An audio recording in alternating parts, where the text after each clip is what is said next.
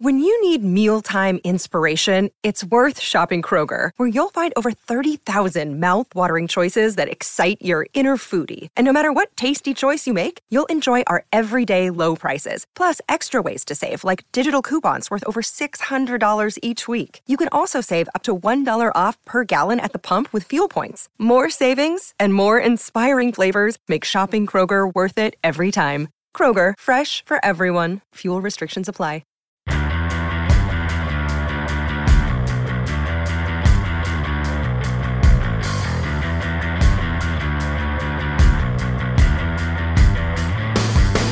Hello and welcome to the Record Rangers podcast. I'm Johnny McFarlane and today I'm joined by Scott McDermott and pulling on the brown brogues for his pod debut, the Press Association's finest, Mr. Andy Newport.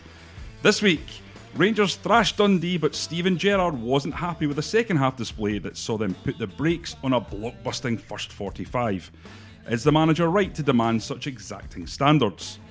Your questions answered, and the Union Bears are unhappy with the club over a lack of engagement with their wishes to expand and introduce safe standing. We look at the issues at play. Well, Andy, you were there last night. I was watching the game and live blogging from the Daily Record, and Scott was away doing something far more important. What were you at the Celtic game, mate? I was indeed, yeah. I just go where I get told, yeah, basically. We'll provide the insight. I did see the highlights, so I've got a fair idea. Mr. Part-timer here. Yeah. Andy, what did you make of the game? A game of two halves, is that fair? Yeah, absolutely. Rangers were really, really good first half. Scott Arfield, Ryan Jack, Glenn Kamara, really impressive in the centre of the park, really driving them on, a lot of energy. But the second half they came out, Arfield was kept inside at half time. I think the wee calf complaint, Gerrard just wanted to watch him ahead of the weekend, and they just lacked the same sort of fluency that they'd had in the first half, and it really was, a typical sort of game of two halves. It was, as good as it was a sign of two sides of Rangers that you see, the free flow and the energy, the drive in the first half. In the second half, it's the Rangers when they're going through the motions a bit, and it just becomes a bit of a drab affair, and you could see Gerrard at the side of the park getting really quite frustrated at times that they weren't moving the ball as quickly as he would like them to. Scott, another start for Glenn Kamara, a guy we've talked about not getting too carried away over, but it's kind of difficult given how he started. And last night he was at the apex of a lot of what Rangers were doing well. Gerrard has changed the formation from a 4-3-3 to a 4-2-3-1, and Jack and Kamara seem to be at the heart of the improvement we've seen over the last few weeks. I think that's been key, Johnny. Maybe a lot of people haven't picked up that's a very subtle change to the midfield. I think a lot of people thought Rangers were pretty much played 4-2-3-1 because it's very popular now. A lot of teams do it, but the whole season pretty much has been 4-3-3. There's been one sitting midfielder and then a guy at either side of him, slightly playing ahead of them. But that's changed the last couple of weeks since Kamara's emergence, basically in the team. It's now very much 4-2-3-1, which sees Jack sitting beside Kamara and Arfield given a bit more licence to get forward and get into the box. And no, I don't think it's any coincidence that results have been pretty good. They're very impressive actually since that change. I still wouldn't get too carried away with Kamara. I think he's been excellent. He's done what's been asked of him. But next game away to Aberdeen up at Pittodrie, it's going to be a battle, blood and thunder. Technically he's a very good footballer. Whether that's the game for him, I don't know. It'd be hard to leave him out. But obviously I've got guys like McCrory and that who didn't do a lot wrong before he went out the team. He'll now be kind of chomping at the bit to get back in. Andy, what have you made? I was going to say, I think Scott was right there, because I think if you look at the way the wee tweak has suited Scott Arfield's game, especially because there was times in the first half last night he was basically playing as a second striker. He was up so high alongside Morelos, but then dropping back and linking with Kent and Kamara. But that just fluency in midfield, that wee bit extra energy, just getting a second striker into the box, really just gave Dundee so many problems. It allowed them to get much higher on the front foot and really pegged. There was a spell just after the second goal goes in where Dundee literally couldn't get out their box, just pegged back so deep. I think it also gives them a wee bit more protection. I don't think in that system they look as susceptible to a counter attack. I think even at the start of the season in certain games, playing against the kind of bottom six clubs, with all due respect, even then Rangers I think still looked a bit vulnerable to counter attacks, as I say, against some of those bottom clubs, and that shouldn't be happening, especially at Ibrox. So having the two sitters in there just gives that back four a wee bit more protection, and it probably allows the wide players, both the wingers and the fullbacks, to go a wee bit higher up, because they know they've got guys sitting in behind. I wouldn't be surprised as well if Scott was saying that come Pataudry you see Ross McCrory coming back in that midfield, because those are the type of games that he's just so perfectly suited for. That game where it's just all about winning your 50-50s, winning your headers, getting a block tackle in, and that gets you back in the front foot as much as a good bit of play can. And listen, I know a lot of people on social media, I know you'll get on to it later, but I've been asking, do you drop Kamara? What's the best midfield three? No, the best midfield three is what's suited to that game. It wouldn't be a slight on Kamara if you left him out for the game at Pataudry. No, he'd be on the bench.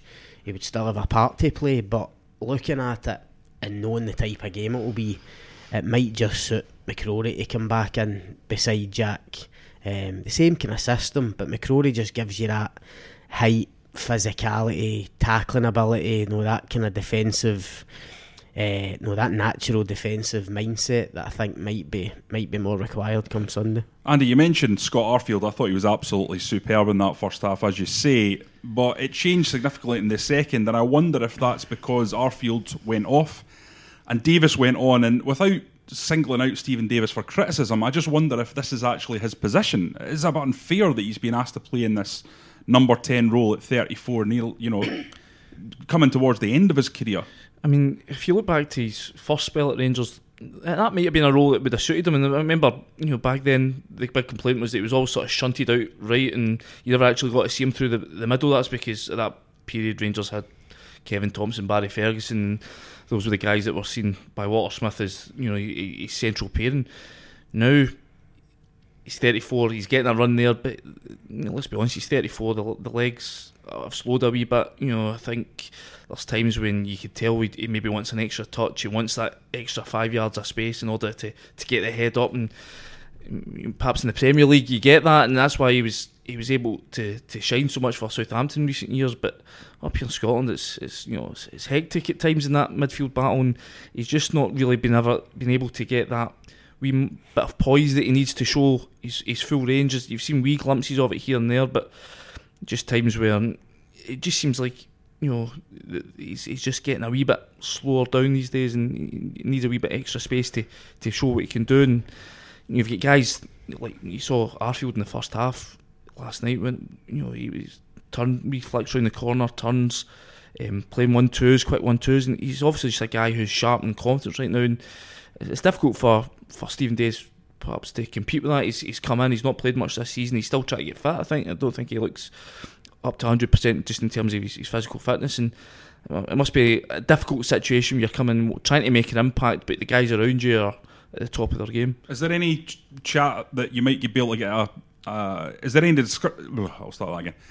discussion going around that you might be able to get the opportunity to speak to Stephen Davis? You guys are both around the club, you're both doing pressers. Is he a guy that... The Sundays spoke to him last week at the training ground, and I think there was some back page stories in the Sundays for Davis just saying, no, the league's not over, he's here to win trophies. He's certainly not giving it up despite the 8-point gap, and I think included in all that, Stephen Davis being a Premier League player and a confident guy that he is, international player, he's in no doubt that he'll get back to his best form. I think even he's admitting that it's maybe taking him a bit of time to get back up to speed, but certainly he believes he'll kind of get that form back. And we spoke to Davy Weir earlier this week at a press conference, and he was of the same mind. I mean, he's obviously a huge fan of Davis from back in the day at Rangers, and he's convinced that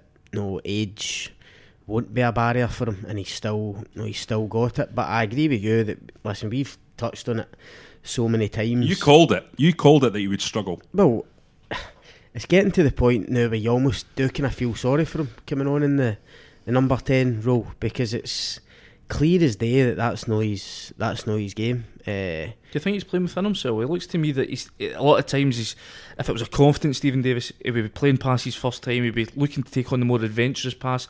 Times I think he knows within himself he's not playing at his top level. To me, he looks like a guy who's struggling a wee bit with the kind of expectation on him, that people are expecting big things from him. He's almost trying too hard at times, with passes and stuff, when really he just has to play his natural game. I mean, he's technically he's excellent, always has been, but I think he would like a chance just to go in and be one of those sitting midfielders, basically in the role that Kamara's playing just now, and Davis will believe that he could do that role.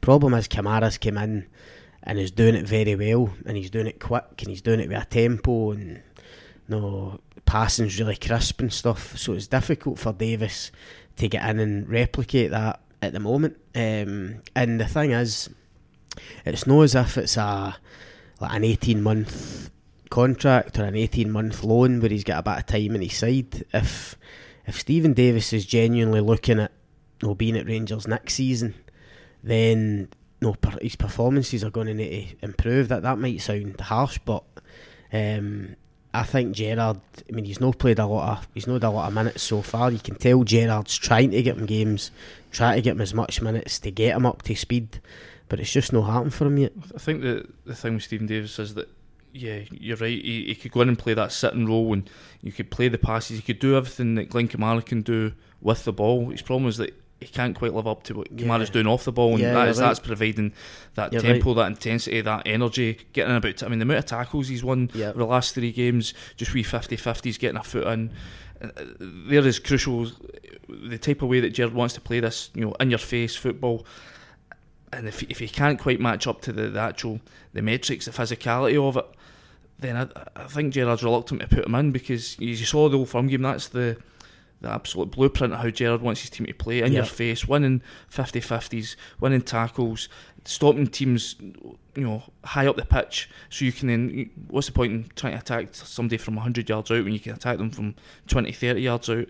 And right now Stephen Davis just don't have the legs. It doesn't seem to be able to play that manner of football. Yeah, absolutely. So many times last night Rangers won the ball high up the pitch and created chances from it, and then you compare that kind of performance to the one against St Johnstone, when they were slow, they were knocking the ball about without any real purpose. Yeah. It's the two sides to Rangers. And did you feel that in the second half there was an element of that creeping into their play? Yeah, I mean, it wasn't a surprise to see Rangers going through the motions as they did like that. I mean, you've seen a few examples of it. I mean, before the Old Firm game was a couple of games where the sort of heads were going down. I'm trying to think who it was. They played the games before Christmas where it was... the feeling was that Celtic were getting an advantage up at that point, and they managed to rescue it with the Old Firm game, get back level terms. Celtic had Ryan Christie firing on all cylinders at that point, and Rangers were struggling essentially in the midfield. And then you see it was a bit like the Kilmarnock game, first game back after the winter break. Yeah. And you've seen it before. There's a Jekyll and Hyde side to Rangers. There's times when they look very, very good when their attitude's right, and people have spoken about the way Gerrard throws his players under the bus sometimes with his criticism, but I think every time he does it, there's a reaction. That's why he does it. I think Gerrard knows that they've got that in a locker to come off the pace in a game, or take the foot off the pedal, and he doesn't like it. And I think that relentlessness that he talks about, which, let's be honest, you associate with Celtic, the Brendan Rodgers Celtic team over the last couple of years, ruthless, relentless. If they're 3-4 up at half time, they'll go and win 5 or 6. Gerrard wants that in the Rangers team, and I think he believes they're just not quite there yet. And for 2 games in the spin, you said you thought, Johnny, the Rangers were actually pretty decent in the second half. Well, what I thought was that they created they still created a lot of chances, and had Morelos been at his sharpest, because I thought he missed two very, very good chances, then the score would have been a cricket score. I think Gerrard will just be getting frustrated that that's 2 games in a row now where they've been well ahead at half time. They could have went on and got like a 7 or 8 without being disrespectful to Hamilton or Dundee. They could have really went and murdered somebody, do you know what I mean, with a scoreline. And I think he wants that just to try and get them into that that rhythm of being relentless and really putting teams to the sword.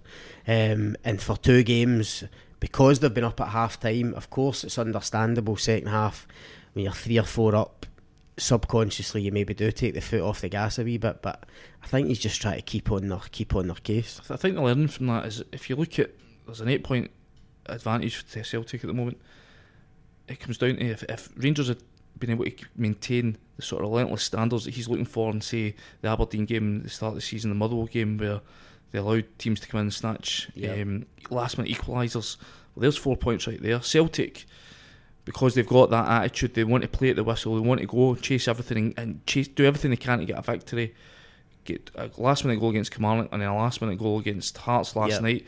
That's your 8 points, precisely. So, if that's the reason why I think Gerrard is so keen to hammer this message that you need to play with this relentless spirit for 90 minutes, because that's the rewards of it. If you're struggling at home and the St Johnstone game, you could tell from 15 minutes into the game, this was going to be a long afternoon, and at no point did you really sense that there was a change of gear that would get them the rewards on it. I think that comes from winning trophies and being successful, and obviously Rangers haven't had that for a number of years now, and it's difficult to get. You almost need to win a league or a double or whatever. We're seeing that with Spurs down south. You start and you start getting that kind of relentless nature where you can wear teams down. The other teams are fearing you getting a late goal like Celtic have done the last couple of games.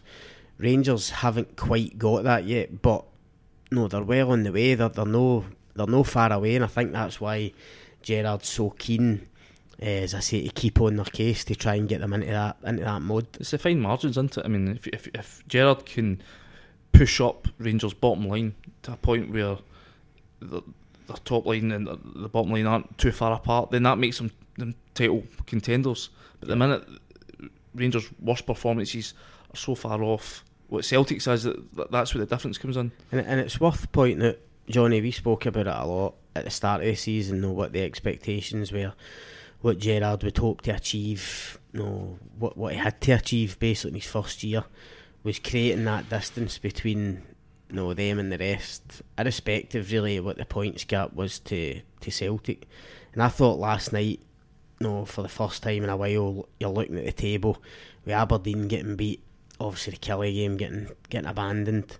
There's now a pretty big gap between Rangers and the rest, albeit there's still that 8 points to Celtic. But that's what we said Gerrard's job was, to beat everyone else. Of course they've dropped points when they shouldn't have, and he'll probably regret that come the end of the season. He'll wonder what could have been. But when you're looking at that table just now, they're not clear, but they're clear in second. They've created a bit of distance, and they're still kind of in touch with Celtic, which is what they set out to do. Just one last point, we kind of touched on it there, but I want to drill into a bit more detail. Andy, you're there a lot, so you speak to Steven Gerrard. Do you think he's in slight danger of doing this too many times, where he has a bit of a pop at the players? There's only so many times you can go to the well with that, and he seems to be doing it quite often. Do you think there's a danger that could start to have a negative effect? The only reason I would be concerned with that, if he was doing it and there wasn't then a reaction, but as you saw, he did it after the St Johnstone game, and bang, bang, bang, 14 goals, none conceded. That tells you that the players are still taking that on.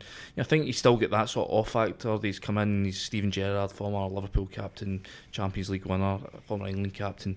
So they're still, when he speaks, I think the guys in the team listen. If you looked at, say, the Neil Lennon situation at Hibs, people were saying that when he was, having a go there, and look at the Kim Berry situation. He said he spoke out publicly about him, criticised him.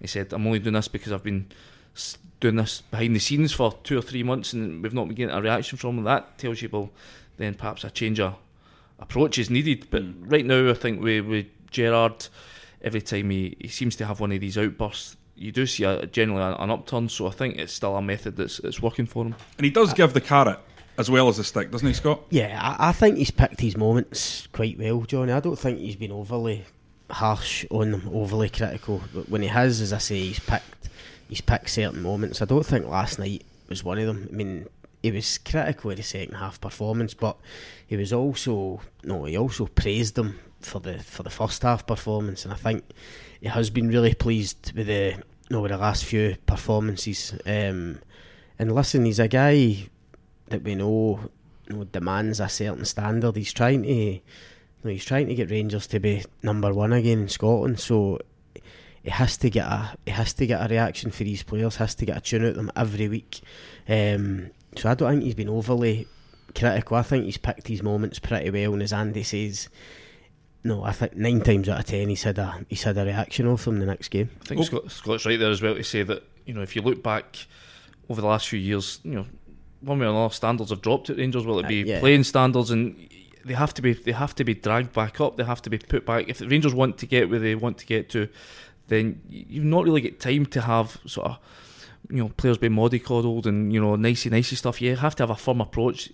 Winning's a ruthless business, and Gerrard's taking a ruthless approach right now. How many times did we get to press conferences post-match with Pedro Caixinha or Mark Warburton when you know that the performances have been poor and they've tried to cover it up and they'll try to paper over the cracks, and it just doesn't wash anymore. It wasn't. You would speak to these guys after some games, and then Warburton would be talking about how we had so much of the percentage of the ball and we had so many shots in target, and that means it's okay for me. And you're like, well, no, Mark, because in years gone by, Rangers teams found a way to win, and that's the long and the short of it when it comes to being a Rangers manager. If memory serves me right, I remember Mark Warburton in the Parkhead press room after the 5-1 defeat actually try to defend the performance. I mean, because he had to push forward. 2-0 down, we had to go for it. I mean, come on, even if deep down you think you've actually played pretty well, you lose 5-1 to Celtic, you just need to come in and hold your hands up,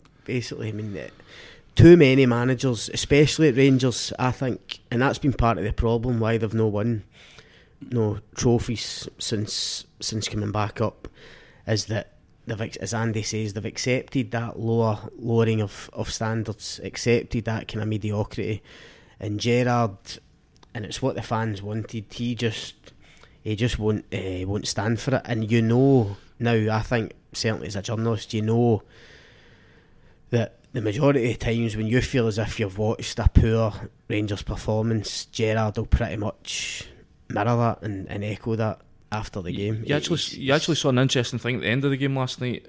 As all the players are coming off the pitch, he stops Kamara and Ryan Jack on the halfway line right in front of the dugouts. You can see he's giving them a finger wagging, he's pointing at areas of the pitch. We spoke about it after the game, I asked him what was that about, and he said it was a bit of coaching. Those were the only 2 guys he felt who didn't let their standards drop throughout the game.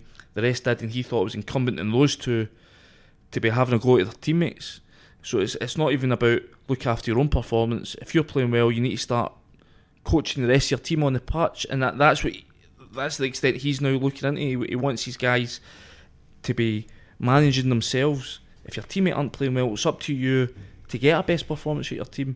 And that was just a wee interesting insight in it. And I think it was pointed that he did it. He could have waited until he got the boys down the tunnel into the dressing room and then had the same conversation, but he didn't in full view of the main stand, because I think he wants the fans to know that when he's not happy, the team shouldn't be happy with it either. Again, it has to come back down to this. Standards needs to be raised, and I'm doing my best to make sure that attitudes go along with that. Yeah, he's raising the standard of leadership, isn't he? Right, we're going to go on to the questions now, and we've got one from at Miller47 Kevin.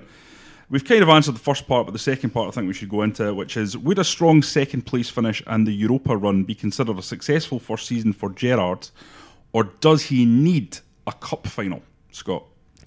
I think the Europa run would go a long way to making up for no winning a trophy. You look at the financial results, that tells its own story about that. Yeah, that's of course that's positive behind the scenes, but in terms of on the park, no, which is what Steven Gerrard's bothered about. He would have wanted minimum second place and a trophy. I think the Euro thing would have been the least of his priorities. Now that obviously changed as they started to get results, and certainly when they progressed into the group stage. So it probably would be seen as a decent season, a strong second, ahead of the rest, in relative contact with Celtic, but taking into account a really strong, relatively strong for where Rangers came from last season, relatively strong European campaign, then I think they would just about take that. But the Scottish Cup's still crucial in terms of getting to a final, or going on to try and win it. Cold light today, I think you've got to say that so far it's been reasonably good. I think, you know, not a 9 out of 10, but certainly 7, 8, 7.5 out of 10, something like that for the season. But it comes back down to the end of the day, the Rangers support want to be winning. They want to be winning yesterday, and he's going to be under pressure to deliver a trophy. I think it comes down to the draw. I mean, if you land Celtic in the semi-finals, if you get past Aberdeen, that is, then you know if you lose 1-0 to Celtic at Hampden, is that unnecessarily a disgrace to not make it to the final? I wouldn't say so. I don't think you could underestimate the impact it would have winning the Scottish Cup. No, changes the whole ending the Celtic dominance, domestic dominance, putting a real spanner in the works in terms of Neil Lennon coming in at Celtic and trying to win these 2 trophies and get the job on a long term basis. Getting Rangers lifting silverware again after so long, and just the boost that it would give the players and everybody at the club just to see them back lifting trophies again. I don't think you can underestimate how important that would be, and I think Gerrard knows that. Quite similar in a way to when Alex McLeish took over from Dick Advocaat. Celtic were running over the top of Rangers at the time. Bert Conterman scores that wonder goal in the semi-final of the League Cup, and all of a sudden Rangers are back. They win the Scottish Cup and then the treble the following season, and it all stemmed from that one game, that League Cup semi. Just lifting that trophy, I think, gave them the belief to go on and do it again. And you're right, it's a good comparison, because that Martin O'Neill team were seen pretty much as unbeatable at that stage for Rangers, and whatever McLeish did, and the players that came in, beating them in that first League Cup just gave them the belief that, you know what, they're no unbeatable, and that was proved over the next few seasons under McLeish. The Rangers did very well in especially the cup ties against Celtic. Okay, I've got a tough one for you here. At Kev251073, I'm presuming that's his date of birth and not his social security number. Will Morelos stay in the summer? This is the big question that Rangers fans want answered.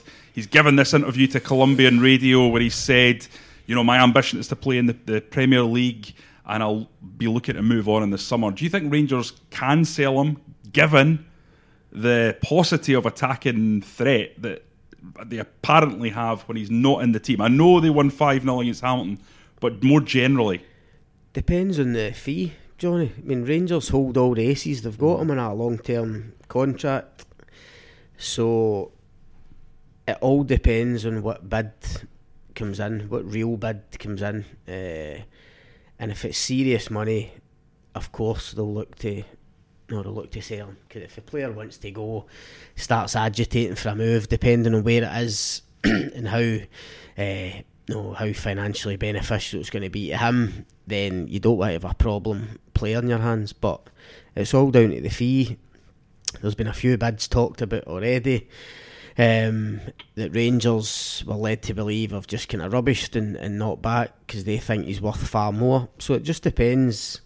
Depends how he finishes the season and then who comes in for him in the summer. And at least in the summer, I know what you're saying, he's of course he's going to be difficult to replace, but in the summer at least you've got a bit of time.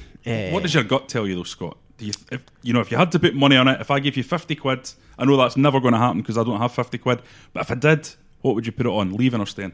I think he'll probably still be a Rangers player come the start of next season. Okay. I'm not convinced he will go to England as things stand, or certainly not go to the Premier League, which is his dream, because I think a Premier League team will look at his record and go, he scored against likes of Kilmarnock, Aberdeen, Dundee, whoever, but hasn't got a Celtic goal. I mean, I think that's the end of the day. That's what they will look at. Look at maybe a couple of goals in the Europa League, fair enough, but I think they'll go. They don't really care about your goal scoring record against Hamilton or St Mirren. They want to see you scoring in the big games against Celtic, and I think until he does that, I think some clubs down south will be reluctant to take that gamble. But there is one manager now in the Premier League with pearly whites who knows exactly what Morelos can do. Can you imagine him at Leicester City? I think that's the ultimate meltdown scenario. I think there'll be interest, Johnny. I'm not sure about English Premier League, but I think there'll be interest in maybe a couple of bids. Whether it'll be, whether the bids will be as high as Rangers want them to be, I'm not so sure. And I've just got a feeling that Gerrard might just convince him to stay for one more season. If what we are talking about in terms of Rangers, Rangers have built really well this season. There's been real progress. Looks like they'll finish clear second minimum, maybe win a trophy. Gerrard will see next season as the big one, especially with Brendan Rodgers away. That's nothing against Neil Lennon, but with Rodgers away, Gerrard will see it as a huge opportunity next season to genuinely go and challenge for the title, and he might just persuade Morelos to stay for one more year. If Morelos was to go, do you think England would be the best fit for him? I mean, we all know that he still doesn't really speak the language. He's how do you say, discipline issues, if you want to call it. And then, I think, he plays in a winning team at the moment that gets lots of chances, and he's done well off of that. But, I think we've seen at times when his confidence drops, he can be a wee bit more temperamental with his finishing. I think the thing that Gerrard's done really well this season is they've encouraged Morelos to believe in himself, and you've seen the best of that. I just wonder if maybe going to Spain, where they speak the language, the temperament's a wee bit of a better fit for him. It'll be England or Spain, I think. It'll be his next destination, surely. His physicality in Spain, he would cause so many problems there. The one thing I could say from, if he was to go down south, I think the likelihood is he would go to a team at the sort of bottom end of the Premier League, just because he's more of a gamble. His physicality is what would attract him, because if you're looking for an out ball, you can just chuck one up at his throat and he'll bring it down. His ability to play as a lone striker, absolutely, is a big plus point as well. I just wonder that he's been here 18 months now. He still doesn't really speak the language. I mean, I just wonder if going to Spain would be a more comfortable fit from the climate and things like that. Listen, he'll go eventually. I mean, we all know that. He wants to go at some point. He's an ambitious young player, so he will go. Rangers know he'll go. That's why they've got him that's why they've kind of got him to sign, I think, two or three extensions now to his contract. So they know he'll go at some point, but it has to be the business model for Rangers. If Rangers don't sell him, it's criminal, because if they don't cash in, because they've not done that for so long. That's exactly what Celtic have been doing for the last 5-10 years. It is bringing guys in cheap, selling them on, and reinvesting it. And Rangers, that's one of the reasons of many reasons why there's been able this financial gap to open up, is because Rangers haven't been able to reinvest the money they've spent. As I say, it'll go eventually, but if a bid of more than 10 million doesn't come in the summer, you might see him. I think you'll see him for another year. I think Rangers fans would be pretty unhappy if an £11 million bid was accepted, personally. But I know that you've got a bad habit of underestimating his value, and you have been slaughtered on Twitter, quite rightly. So, guys, he thinks he's only worth 10 million. Tell him what you think on Twitter, at Scott McDermott 8. Typical MSM. Right, okay, we've got another question from at Tagsbo, and he says, James Tavernier has improved his defensive work tenfold. His goals and assist tally are as good as any winger, yet he never seems to get the credit he deserves. From the same MSM, well, he says press, but I like the MSM, that think nothing of stating Tierney is worth 25 million. Why is that? I kind of understand why fans get annoyed about this stuff, because they're always talking about equivalency. Yep. And I think it's fair to say that Kieran Tierney is really, really, really highly rated, and perhaps James Tavernier is not held in the same regard.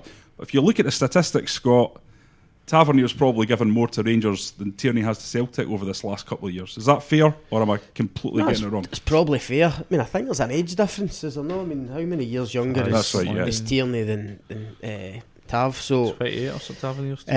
You notice Scott started to call him Tav. So I don't need to say Tavernier. So there's that.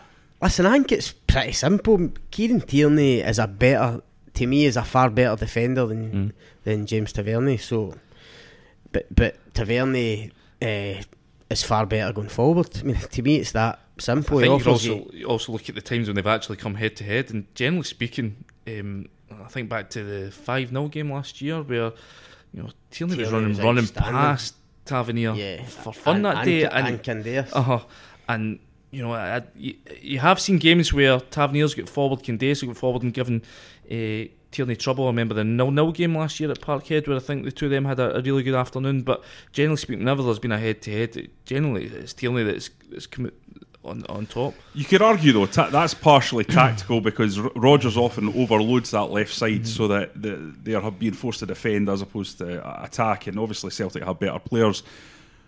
Do you think James Tavernier is another one that other clubs might be looking at, Scott? How do you say it? Tavernier? Tavernier. He's been here for 4 years. I can't get used. I'll just stick to Tav. As in have a beer. Tavernier, right. I need to practice. He's no French. That's the thing you need to get drummed in. He's English. He's for Yorkshire. I need to practice that. I'm just glad he's not calling him James. Tavernier. It's not for is it Bradford he's from? He's you from can't the be north talking about Bradford calling yourself Tavernier. Right, okay. Tavernier. Yeah. No, listen, he's done brilliant for Rangers. He's the captain. Who are we talking about? So Tavernier, obviously. And he's a Rangers captain. He's had a terrific season in terms of numbers, goals and assists, albeit a lot of penalties. But if Rangers, we're talking about Morelos and you're saying about Tierney worth 25 million. If somebody came in with a kind of 8 million bid for Tavernier, then he's doing a good job, isn't he? It's like you with assists. Yeah. Rangers would probably want more. No, because of the return. So, but I think the age thing's got a big. That's the reason. Part to play in it. It's funny that at Sunshine Kid 10 is saying to Tags's question, the two of them on that pod can't even pronounce his name correctly. So I've had Tavernier down pat for ages. I don't know what he's talking about. It's assists that I can't say properly. Assists. Right, next question. This is from at Jamie Curry 89. After Jack and Kamara's promising partnership in midfield, how does Ross McCrory get in? Well, we've discussed it. He gets in for certain games. Steven Gerrard made a point after the Kilmarnock away game recently. He was actually quoted as saying, "We have realised now that McCrory is suited to certain games," and I think that was key. He knows that, especially in certain away games, he needs his height, his physicality, his tackling ability. We've spoken about it. So that's how Ross McCrory will get back. He's still young. He's still learning the game. I think he's still got a lot to learn, particularly on the ball, if he's going to play in that sitting midfield role. But it's horses for courses. Steven Gerrard will pick teams to win certain games, and there's no doubt Ross McCrory will play between now and the end of the season, despite Kamara's impressive start. I actually remember speaking to Scott a couple of weeks about this, and I said after the Killie game that they lost in January, that's it, McCrory's undroppable, because you saw in that game what Rangers were missing, and he comes back in for Livingston game, and it was him and Candace that just set the press with their energy and the desire to win the ball back. But then you go to the St Johnstone game a couple of weeks ago, and home against St Johnstone, isn't Ross McCrory's? So we've had another question about that with regards to what Kamara brings, and is it not because Kamara takes the ball and moves it fast, McCrory takes the ball and passes it to someone else? Yeah. So there's that level of there's an extra. Kamara's also got a great ability to pass forward, which Rangers need to do, and I know that sounds like a simple thing, but it's something that Gerrard will appreciate because he was brilliant at it. As well, and that's what Kamara's brought to him, I think. On the same theme, Andy, at Rangers Banter 17 says, who do you think is our best midfield three? Well, it depends who's the opposition. I mean, that's effectively what it comes down to. So if you're playing Celtic tomorrow, who'd you play? Arfield, Jack and McCrory, and then you're looking perhaps when the game opens up last 20 minutes, throw in Kamara and see if he can create something. But I think in games where Rangers know they're perhaps going to be in the back foot and need, but then again, in saying that, that's a difficulty because so far, and the evidence is, you've not got much to work on, but so far, Kamara's shown that he's up for the physical scrap, and it might just well turn out to be, as the season goes on, that Kamara just is an upgrade on Ross McCrory. But right now, I think with I'd be tempted to go with McCrory just because you've got a greater back catalogue of evidence to say that he's a type of guy you can rely on these type of games. If you're going to try and outplay teams, whether it be Celtic or anybody else, then Kamara's in. But if it turns into a battle and a scrap, well, we know Derek McInnes' strategy is second balls, so that's why McCrory, you would think, and set pieces. Yeah.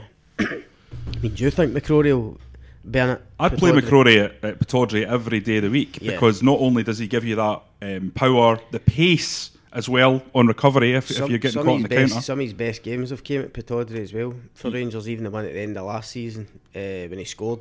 He was excellent. So correct me if I'm wrong, did he come on? I mean, I was head down sort of typing the last 15-20 minutes of last night's game, but did he come on and play right of a back three? Yes, he did. Yes, he went at 3-5-2. I mean, that was a sort of departure from Gerrard's previous sort of statement that he's not a centre half and he can't play there. But I mean, obviously Dundee were getting a bit of joy later in the second half, but he came in there and it seemed to settle the team down a wee bit. Just having that extra ability to sort of cover the width of the defence. The other thing I think about Aberdeen is that Aberdeen have caught Rangers out with set pieces again and again this season. They look incredibly dangerous whenever they get a set piece. So McCrory is a physical unit compared to Kamara, and that I know, and Kamara is actually physically strong, but in terms of in the air, well, they're a big team. I mean, we consider on Sunday they could have Devlin, McKenna, Considine, Cosgrove, Ferguson, all really good in the air at set pieces, and Rangers are going to need to combat that. And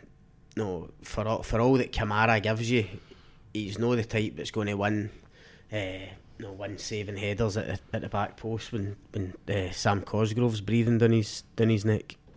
Do we think the Aberdeen game is one for the 4-2-3-1, or do you think he'll change it up?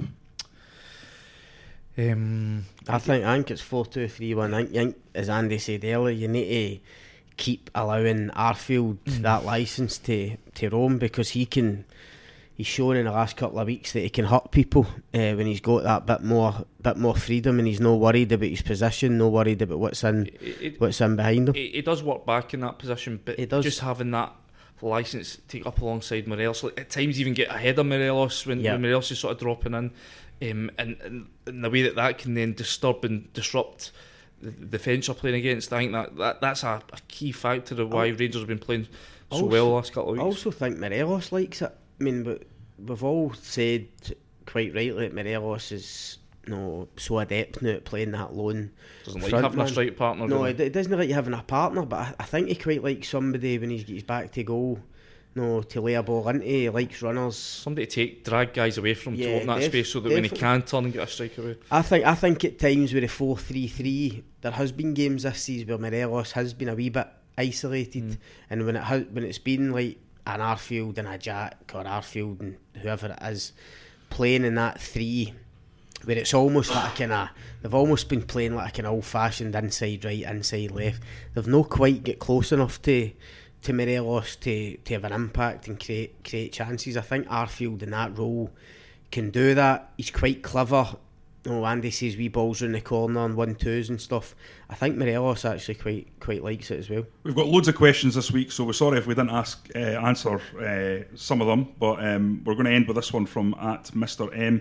With the club announcing financial results this week, and the other side of the old firm doing it fairly recently also, whilst there's still a gap, it's not as significant as recent years. Do you think Rangers are now nearing towards normal turnover level and with sellable assets in the squad? So I suppose the question is, are Rangers becoming Rangers again?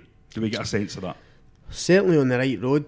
In terms of turnover and all that, no, they are getting back on track quite clearly, as these results have shown. In terms of the gap, that's difficult, because when you think of the money that Celtic have raked in player sales and Champions League money in the last few years, I think there's going to be a fairly big gap for a couple of years yet. I mean, only a couple of days ago, Celtic have got another £6 million in for their manager, so that's more money into the kitty when they decide to go, or if they decide to go and spend some serious money. But the only way, and Andy touched on it earlier, to me the only way Rangers can bridge that financial gap is by selling big assets.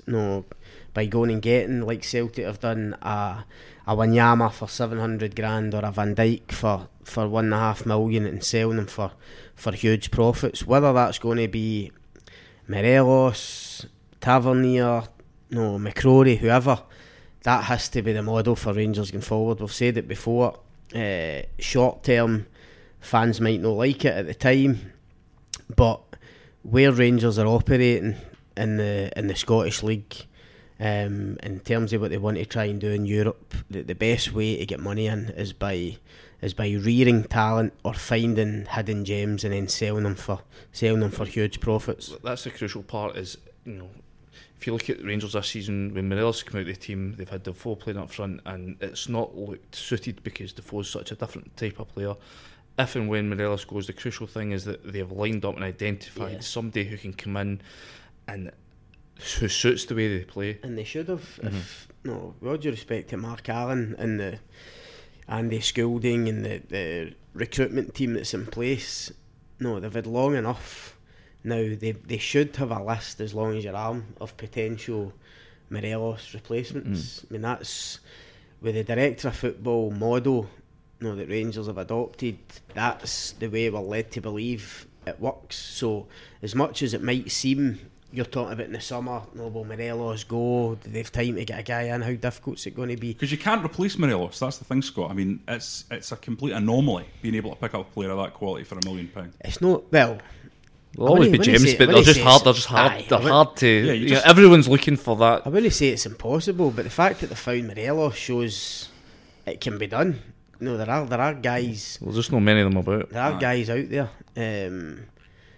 To me, Van Dijk, though I get on about it, but he is the classic example for me. I mean, how no one picked him up at Groningen, for that money at that age is beyond belief now. When you look at what he's doing at Liverpool, it's probably the best defender in the world. It's not just in the finance issue you're talking about there. I mean, when do Rangers get back to being Rangers, or a point where they can compete with Celtic?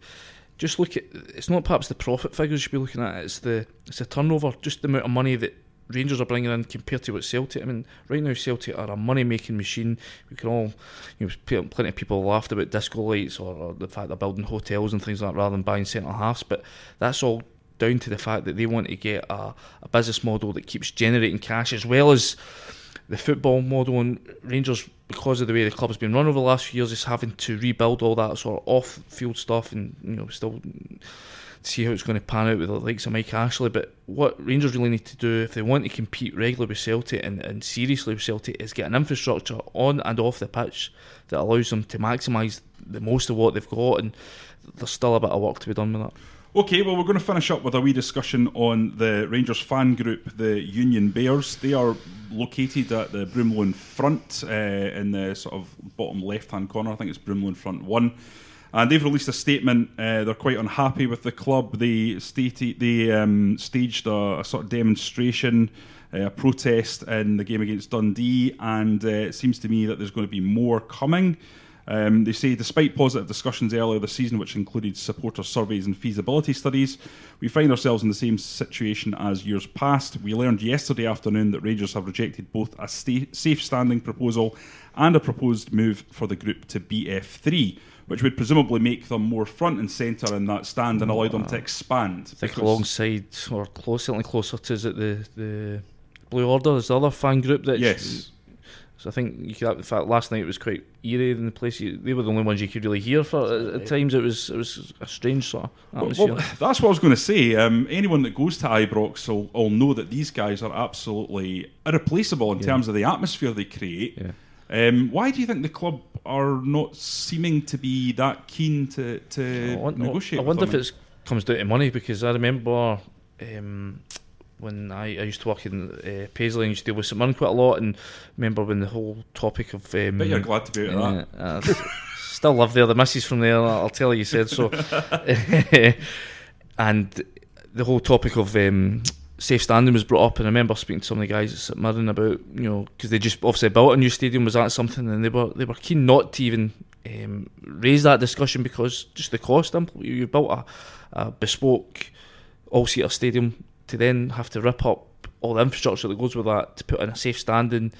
They just felt it was a bit costly, and I just wonder if I've not spoken to him, the club, about this, but I wonder if that's the issue, is that at the end of the day, you look at the Union Bears, they're all standing anyway, so they feel that they have to put out that money. I can't say I'm speaking with any sort of great insight into this. I think that's a fair point, though. It's going to be cost on that, but what about in terms of the move? You would think that would be something more easier to facilitate. I'm surprised at that. I mean, Andy's right. The safe standing thing will come down to money, but even then, for Rangers as a club just to disregard the notion and kind of brush away the idea seems a bit not a bit illogical. I mean, you would think if they've got good dialogue with the Union Bears, they would say, listen, no, financially it's not right for us at the moment, but let's keep talking about it, let's keep investigating it, and maybe in a year's time we'll revisit it.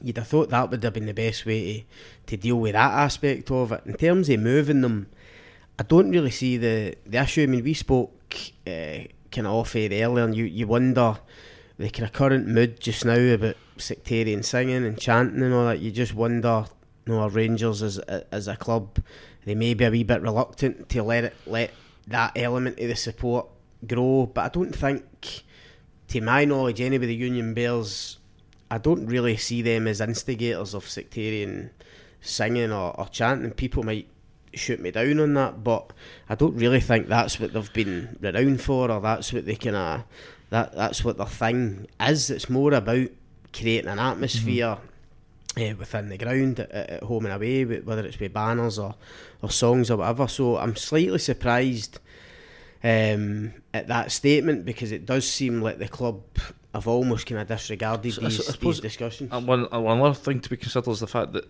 in years gone by, the Broomloan would have been handed over to the Celtic support. So would the club have been keen to spend money to put in a safe standing section that would then have to be handed over to the Celtic support? But obviously that's not an issue this season.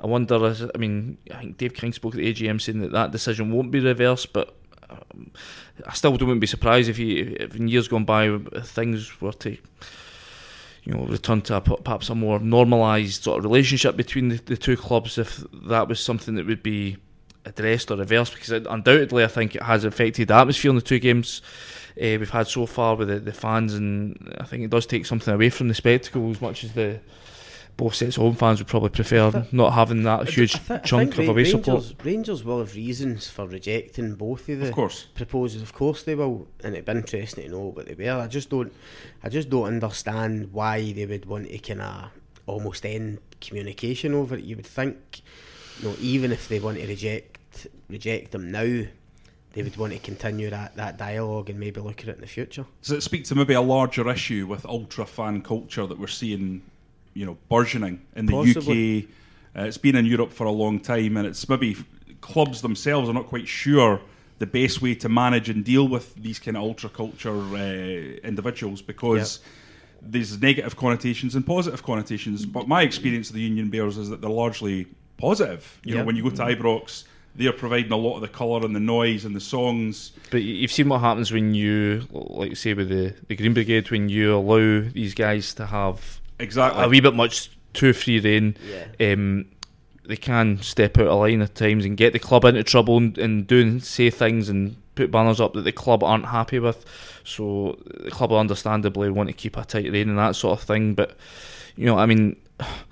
there does seem to be a growing clamour for it, because there are still, even with the Union Bears doing their best to make the atmosphere lively, there are still games where it's very quiet, and Gerard's spoken about, you know, you need to give the fans something to get them fired up, but there is undoubtedly a situation when the fans are up for it, it bleeds onto the team, so anything you can do that improves the atmosphere surely helps the team as well.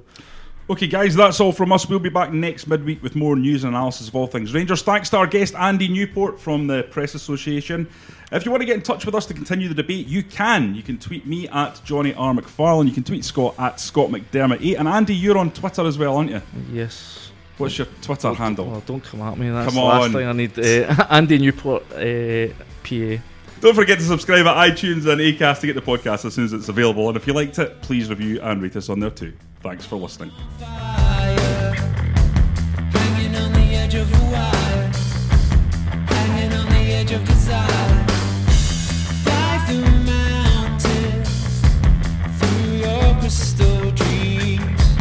Hanging on the edge of desire, hanging on the edge of a wire.